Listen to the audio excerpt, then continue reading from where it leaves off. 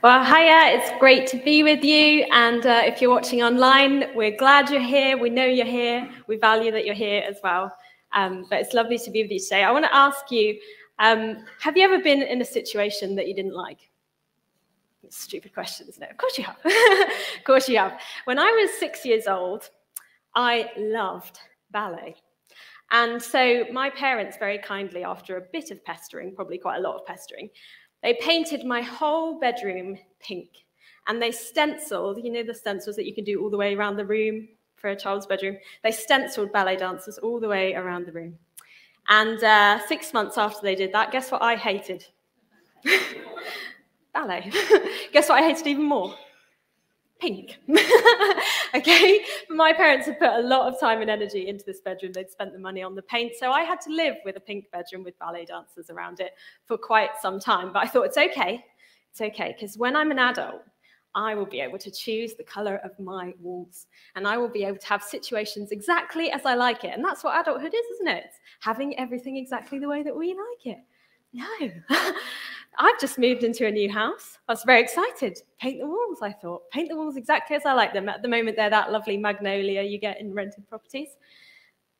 I've got a tenancy agreement now that tells me I am forbidden from painting the color of the walls. So even as an adult, you know, you find yourself in a situation that you just don't like, but you feel stuck with.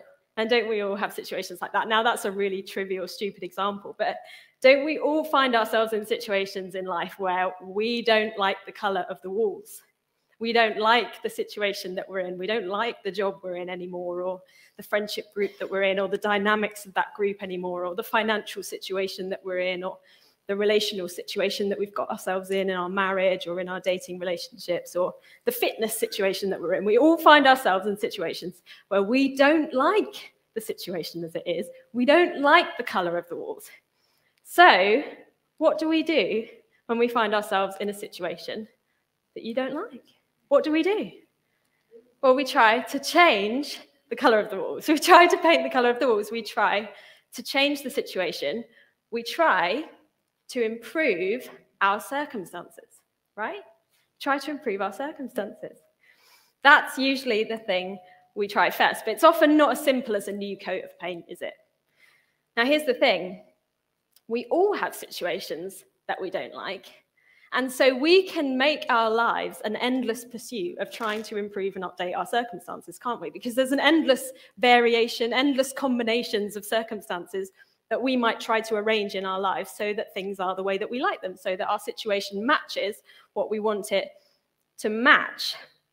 And because of this, because we all have this desire, the truth is that there's money to be made and influence to be gained off teaching you how to improve your circumstances. That's a bit of a cynical comment. I'm quite a cynical person. But that's the truth, isn't it? Everyone's after it. Everyone wants to improve their circumstances, which means there's a market for teaching you how to improve your circumstances. And that market we call the self-help industry, right? At the moment, these are the Amazon bestsellers in the self-help industry. The Courage to be Disliked, Atomic Habits, How to Talk to Anyone, Think Like a Monk, Be Your Future Self Now, and How to Keep House While Drowning. Don't know which one of those intrigues you the most. But there are a few things that characterize books like these, right? Improve your situation, improve your circumstances is usually the kind of philosophy that they're working under. They start with asking, okay, what's getting in your way? What's getting in your way of you having your situation that you like? And then they think, okay, what do you need to overcome that? Do you need resources? Do you need money? Do you need more friends? Do you need more confidence? Do you need more peace? So they try to find some sort of resource that you might need in order to overcome the things that you're getting in your way. And ultimately, they cast a vision of who do you ultimately want to become? And where do you ultimately want to end up? Now, this can be helpful. For example, that one of them up there is How to Talk to Anyone. I'd quite like to read that book. I've found things like this helpful, where someone gives you a process and a method for working through some of the things that you wish that you could be a bit better at. And you may have benefited from a book like that. You might benefit from a speaker or an Instagram follow or someone that helps you work through things like that. But we also have to acknowledge the limitations of this approach, don't we? And particularly that not all circumstances can be improved. Now, that's not what a self-help book will tell you, but certainly there are circumstances and situations we find ourselves in that can't be improved, aren't they? Right? And sometimes we find ourselves in a circumstance like that. You may find yourself in a circumstance like that right now, or you have done, or you certainly will do, find yourself in a situation that you can't do very much about. Because it's not all in our control. It's not all in our control. Now, this is the point, and interestingly, these books do this. This is the point where we might bring faith and spirituality and religion, whatever sort of religion, into the mix. Because there's this category of things that are outside of our control. And so we start mixing in some ideas about, oh, well, there's the universe. The universe is doing some stuff as well in my life, and maybe the universe is for me, maybe the universe is against me, or karma is working, or God's plan is there's this ultimate thing that's working in the bit that I can't control to ultimately make it something that's still going to go according to plan, or that's what I attribute my confusion about my circumstances towards. And sometimes I think we get to thinking that maybe we can bend these things into our favor. And often these books and self-help gurus will try and talk to you about, well, how can you get the universe and how can you get the stars to work in your favor? And sometimes if you're a Christian, you think about God in that way. How do I get God to work in my favor? How do I get God to intervene in my circumstances and set them up according to what I want? But the thing is, that's just another way of seeking to control what you can't control, isn't it? And where does that lead? Where does it lead to seek to control what you can't control? Well, you know it because you've probably experienced it. It leads to doubt in God. Why isn't he doing the thing that I wanted him to do? Or doubt in whatever system of belief that you've put your faith in, or doubt in yourself. Why can't I achieve the things that this book tells me I should be able to achieve? It leads to disappointment. It leads, maybe, to disillusionment. Because now I'm thinking, well, maybe none of this is going to work. Maybe there's no point. Maybe my circumstances will never improve. And it leads to dislike, doesn't it? Dislike of other people sometimes because they've got it better than us. Dislike of the people who do seem to be succeeding in the places where we're failing. Dislike of ourselves. Dislike of God. Dislike of life. That's where seeking to control what we can't control leads us. Which leads us with this question. What hope is there that my situation can be improved when my situation is such that it's outside of my control? Now, this is not a new question. This is a question that humanity's been wrestling with for, well, forever. And in fact, this is the question that people were asking at the period of time when Jesus stepped onto the pages of history. What hope is there that our situation can be improved? Specifically, we're going to meet this morning a guy called Peter. Now, Peter was a disciple of Jesus. He apprenticed under Jesus. He lived in the area that we would know as modern-day Israel-Palestine, and he lived in occupied territory. Now, I'm imagining if you go to Ukraine and you ask somebody in occupied territory how the self-help industry is doing there, they would say, not well. Because if you live in occupied territory, you know that your circumstances are outside of your control. There is no doubt about that. And this is the situation that Peter finds himself in. He is a Jew living in an area that should be Jewish land, a Jewish nation, but they're occupied by the Roman Empire. Their life is one of occupation, and they're waiting for God to do something about this circumstance, which is beyond their control. Now, Peter eventually would believe that Jesus is his savior. But the critical thing is, he would come to believe that Jesus was his savior without experiencing a change to the circumstance which he would have grown up praying would change. Specifically, without experiencing a change to the fact that his nation was under Roman occupation. And Peter writes to a group of followers of Jesus who are in a pretty bad situation themselves. He writes to a group, he writes a letter that circulates around the Mediterranean basin, around areas where the message about Jesus has reached. So Peter's followed Jesus, he's witnessed all of Jesus' teaching, he's witnessed the death and resurrection, and he and others have set about spreading this news around the nation, around the Roman Empire. And this has reached all sorts of different people in all sorts of different contexts. But people find, as they join this group of Jesus followers, their circumstances don't necessarily get better. In fact, for many of them, their circumstances got worse. We've talked a bit about this earlier in the series. You can watch it back if you've missed it, catch up on YouTube, where we talked about that actually comfort was not the first deal that a lot of Jesus followers got, that often it came with suffering and persecution, because the way that they were setting into, the way of Jesus, wasn't like the way of the world. And so their previous family groups and their previous businesses and the jobs that they'd relied on and the security and the status that they'd relied on before, often they found themselves without that as they started to follow Jesus. And Peter specifically writes a letter to groups of people who are in these circumstances, who are suffering, who are feeling ostracized and abandoned by the people they used to know, by the situations that used to hold them up. And he wants to give them hope. They're asking the question, how will our situation be improved? And this is why Peter writes a letter which we know as 1 Peter, and it's called 1 Peter because there are two of them. And the second one's called 2 Peter. So how does Peter go about helping them to figure out how their situation can be improved? Well, he starts by saying this to them. So set aside, he says, all ill will. That is willing something bad for somebody else. All deceit, all pretending something that it's not. All hypocrisy, all pretending you're something that you're not. And envy, envying that somebody else has got it better than you, wishing actually secretly that their thing would go badly so you feel better about your own thing. And all bad-mouthing others, knocking them down in public, saying, well, you know, they've got it good, but did you know about? It's a funny thing for Peter to introduce to a bunch of people who are going, no, I just want to know how my situation can be better, please. And he's saying, no, I want you to focus on this. Certainly don't do anything to try to make your situation better than somebody else's at the expense of somebody else. Certainly don't try that way. And the reason that Peter does this is because Peter's not talking to a collection of individuals.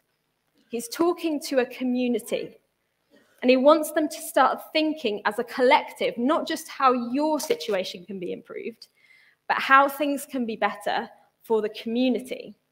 And a kind of an organizing principle for Peter's letter and Peter's thoughts for the whole of 1 Peter is this: live for the we, not for the me. Live for the we, not for the me. Now, this is quite a radical departure from how people would have lived back then, that actually, in order to improve your status and in order to improve your situation, you might need to climb over some other people on the way up to the top.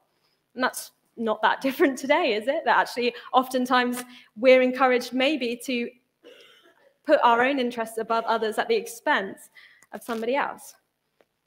But Peter's ramping up to tell his readers why it is that this is so critical, why it is that they should live for the we, not for the me. And it's going to have to do with a change of situation, but we'll come on to that in a minute. Peter goes on, he says, like newborn babies, crave pure, unadulterated, spiritual milk. Now, I believe you can still buy this at Marks and Spencer's. No. Come on, that was a good joke. That didn't get as much of a laugh. Everyone online is just cracking up. Crave pure, unadulterated spiritual milk. Now, this might be the point if you're not familiar with the Bible, where you're like, well, this is why I don't read the Bible. It's like, what on earth is that? What's it talking about? Well, actually, milk was quite common vernacular at the time, quite common vocabulary for talking about kind of the teaching and the wisdom that might come from the gods, that might come from Jewish teaching, might come from the rabbis. So milk is kind of this language about the nourishment you get from teaching. And the spiritual word that's used there is kind of related to speech and a message. So probably what Peter is saying is crave the pure version of the word that you've received about Jesus, of the teaching you've received about Jesus. In other words, don't think you've graduated beyond needing what you first heard and understood about Jesus. Go back to being the newborn babies. Now, this might sound like a bit of a regression, like, hang on, Peter, that sounds like going backwards. We're trying to go forwards here. But Peter says, well, in order that you might grow towards salvation, if you have tasted of the Lord's kindness. So it's going to get you somewhere, he says. So overall, so far, he said, put aside selfish ambition, leverage your desires that you used to have towards getting ahead, and instead leverage that desire towards craving more and more understanding of the message and the teaching that you've heard about Jesus. Now, keep tracking with me, because now Peter's going to unpack why it is that he thinks this is so critical and why it's going to lead to a change of their situation. And you keep coming to him, he says. Jesus is who he's speaking about, the living stone. And Peter's about to introduce a metaphor about buildings and about temples and about a stone which is placed at the cornerstone of a building in order to keep it true and in order to keep it strong.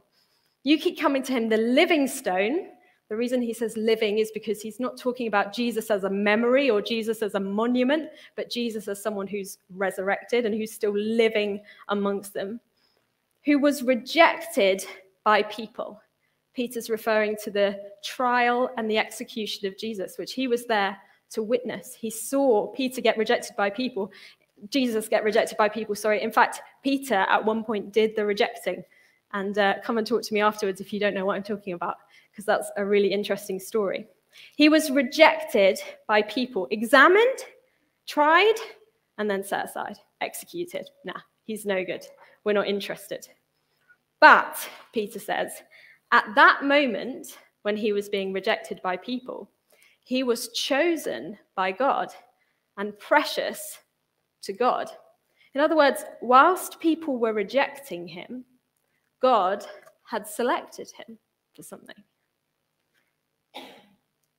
At the moment when his circumstances were worst, Peter is trying to convey, his placement was divine. His placement was selected by God. God was doing something at the moment when his circumstances were at their very worst. And this is where we're going to shift our language today. Because Peter is trying to shift something in how his readers think about their situation. Here's the language shift that we're going to do. There are two ways of talking about situation, right? When we use that word, you can talk about your situation in terms of the situation I am in, my circumstances, the conditions of my life. But you might also talk about your situation in terms of where somebody is situated, where somebody is located. And it's this that Peter's trying to shift them to think about now. He's trying to think about not what were Jesus's circumstances, but where Jesus is situated in what God is doing in the world. And Peter's making this case that Jesus is situated as the cornerstone. The cornerstone is something that keeps a building true and makes sure that the angles are right in the building and that the foundation is strong. The cornerstone of something that God is building in the world, which begs the question, well, what is it that God is building on Jesus? So Peter goes on, and you also, you all, he's talking to the collective, as living stones, so like Jesus, you're being identified with Jesus, you're playing a similar role to Jesus in this, are being built up into a spiritual house, he says. Now, what's a spiritual house? It's language that should remind them of the place where God is made known in the world, a place where God lives, where God dwells. So he's saying you, as a community, as a collective, are being built up into a spiritual house. Now, when he uses the language of you all, and he's talking to a community of believers in Jesus, then if you're a believer in Jesus and if you're a part of the community who believes in Jesus, then this applies to you too, what he's saying here. He says you all are situated on Christ. You're built on him. You're with Christ. You're part of the same building. He's the cornerstone. You're living stones. He's a living stone. together with one another. You're part of the same building. You're being built up together, set next to one another. And the crazy thing, God is situating himself with you. God is living amongst you. God is placing himself amongst you. That is a crazy thing to say. So, skip one. Go back. Sue, do you mind clicking back for me? Sorry. Your situation improves when your situation moves, as in when where you are situated moves. Not when your circumstances change, but when where you are situated moves specifically, and who you are situated alongside. And Peter is saying, now you are situated with Jesus. You are situated on Jesus. You are situated together with one another. And God has situated himself with you. God is working in you. If you want to find where God is in the world, you go and find a community that is built on Jesus and is gathering around the teaching of Jesus. And that's where God will make himself known in the world. If anybody wants to find where God is, they need to go find a community who believes and trusts and is building their life on Jesus. That's what Peter is saying. Your situation improves when where you are situated and who you are situated with moves. What better reality would there be to participate in than that? And that's what Peter wants to get his readers to see. But how do they do it? How do they situate themselves there? Well, Peter goes on to teach them how to do this. He says, you are being built up to be a spiritual house, that is where God lives, a place where God lives, a holy priesthood. What do priests do? They help people to know God. They help people to worship God. They help people to understand God. They help people to experience God. And he says, you collectively are functioning as a priesthood. You've got a role. You've got a job now. And your collective job is to help people know God and experience God and worship God. You're being built up into a holy priesthood, offering spiritual sacrifices pleasing to God through Jesus. What are spiritual sacrifices? There's that word again, spiritual. It might seem a little vague. Well, it's clear as we read the rest of the letter, and the sorts of sacrifices that Peter is keen for people to make are when you give your way away for the sake of somebody else, the way that Jesus did. So saying spiritual sacrifices are simply when you give your way away for the sake of somebody else, when you love others as Jesus taught you to love, and when you love God the way that Jesus loved God, to give your way away for the sake of others and for the sake of God. That's a spiritual sacrifice. In other words, he's teaching them, live for the we, not the me. Live for the we, not the me. Make decisions according to what's best for we, not according to what's best for me. Sacrifice your way for the we, not the me. And why do we need to do this? Well, because this is what Jesus modeled for the world. This is what Jesus did. He sacrificed himself for the we, for the thing that God was building in the world, which is we, which is us, which is the community where God makes his presence known in the world and where God is active. This is what Jesus modeled in the world. It's the way that God makes himself evident in the world. But you might be thinking, well, I'm not sure what I believe about those things. I'm not sure what I believe about Jesus yet. I just want you to consider for a moment what living for the we, not for the me, what a difference that would make anyway. How that's a better route anyway, because presumably whatever circumstances you want to find yourself in your life, other people are included in your vision of that, aren't they? That you want good relationships or good friendships or good partnerships. Living for the we, not for the me, is a better place to situate yourself. When you situate yourself with others rather than over and against others, that's a recipe for love. That's a recipe for healthy relationship. But the ultimate reason why it is that we should do this is that if Jesus is who he says he is, if he is the cornerstone of what God is building in the world, then is there any viable alternative for where you are best situated? Is there any other viable alternative than to be part of what it is that God is building in the world? To take your place, the place that God has established for you, the place that God has set up for you in what he is doing in the world. And Peter's going to hammer this point home now. Because you might be wondering, well, how does this produce hope? How does this produce hope in my situation? But you, Peter says, you all, and you, if you are a follower of Jesus, if you are part of a community that believes in Jesus and is growing on Jesus, you are a chosen people, a royal priesthood. You have a role, you have a job, a holy nation, God's special possession, he says. In other words, your circumstances aren't evidence of this. Your current situation might not give you evidence of this, but where God has situated you because of Jesus is proof of this. That you may declare the praises of him who called you out of darkness into his wonderful light. See how your situation has changed, Peter says.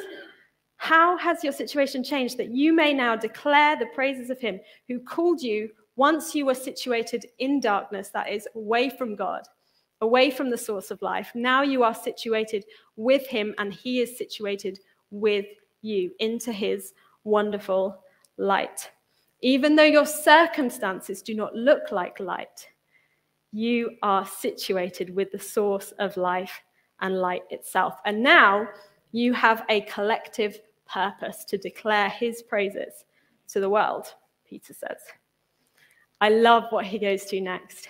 Once you were not a people, but now you are the people of God. In other words, you should never have gone together. That would never have worked under any other circumstances. But now you are the people of God. You've gone from being a me thing to a we thing. Once you had not received mercy, but now you have received mercy. Now today we're celebrating the anniversary of the church, 143 years. This is the story of a church. Once you were not a people, but now you are the people of God. Once you had not received mercy, but now you have received mercy. As we've already talked about today, the anniversary of a church, we don't celebrate a building, we don't celebrate a certain person or an individual, we don't celebrate a certain set of successes. We celebrate this, that once you were not a people, but now you are. Once you had not received mercy, but now you have. And this is the best story a church could ever tell, isn't it? So that just leaves me with one final question as I wrap up. If that's the community that God is building in the world, if that is the thing that God is building in the world, is that the we that your life is about? By that, I don't specifically mean, is your life about Hawley Baptist Church? I mean, is your life about the we, the community that God is building in the world, where people find Jesus, that's built on the teaching and the cornerstone of Jesus, that declares who Jesus is and makes God known in the world? Is that the we that your life is about? Honest moment of reflection. You know, I could answer this question. I'd say, yeah, I want it to be. And yeah, I'm working for the church, so people think that's the we that my life is about. But no, not every minute of every day. That's not the we that my life is about. But if not, what is it? Where would I be better situated than to be part of what God is building in the world to bring people to Jesus?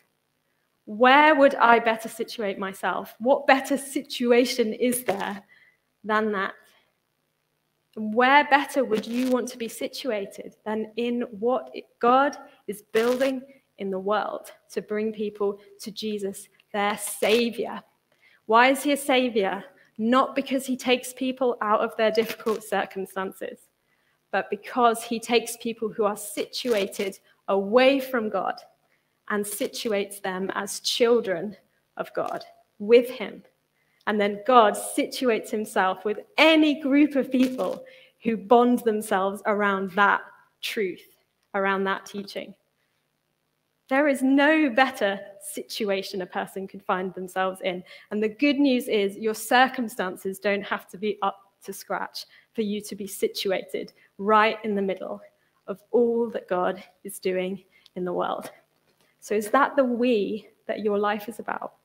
And if not, would you consider making it the purpose of your life? Would you consider situating yourself in the midst of that and asking the question, how do I build more of my life in the middle of what God is building in the world?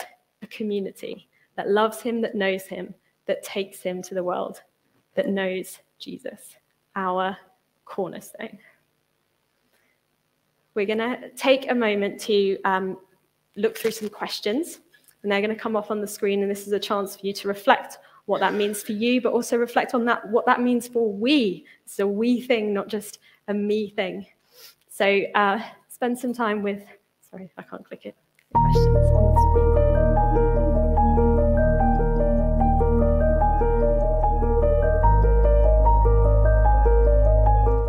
Have you been trying to alter a situation which is proving difficult to change?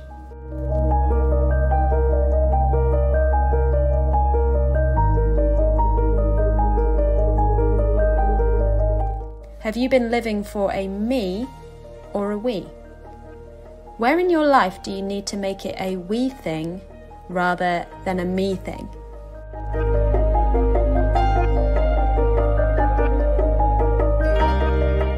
Did today's Bible passage describe where you are situated in relation to God and others differently from how you would describe that relationship?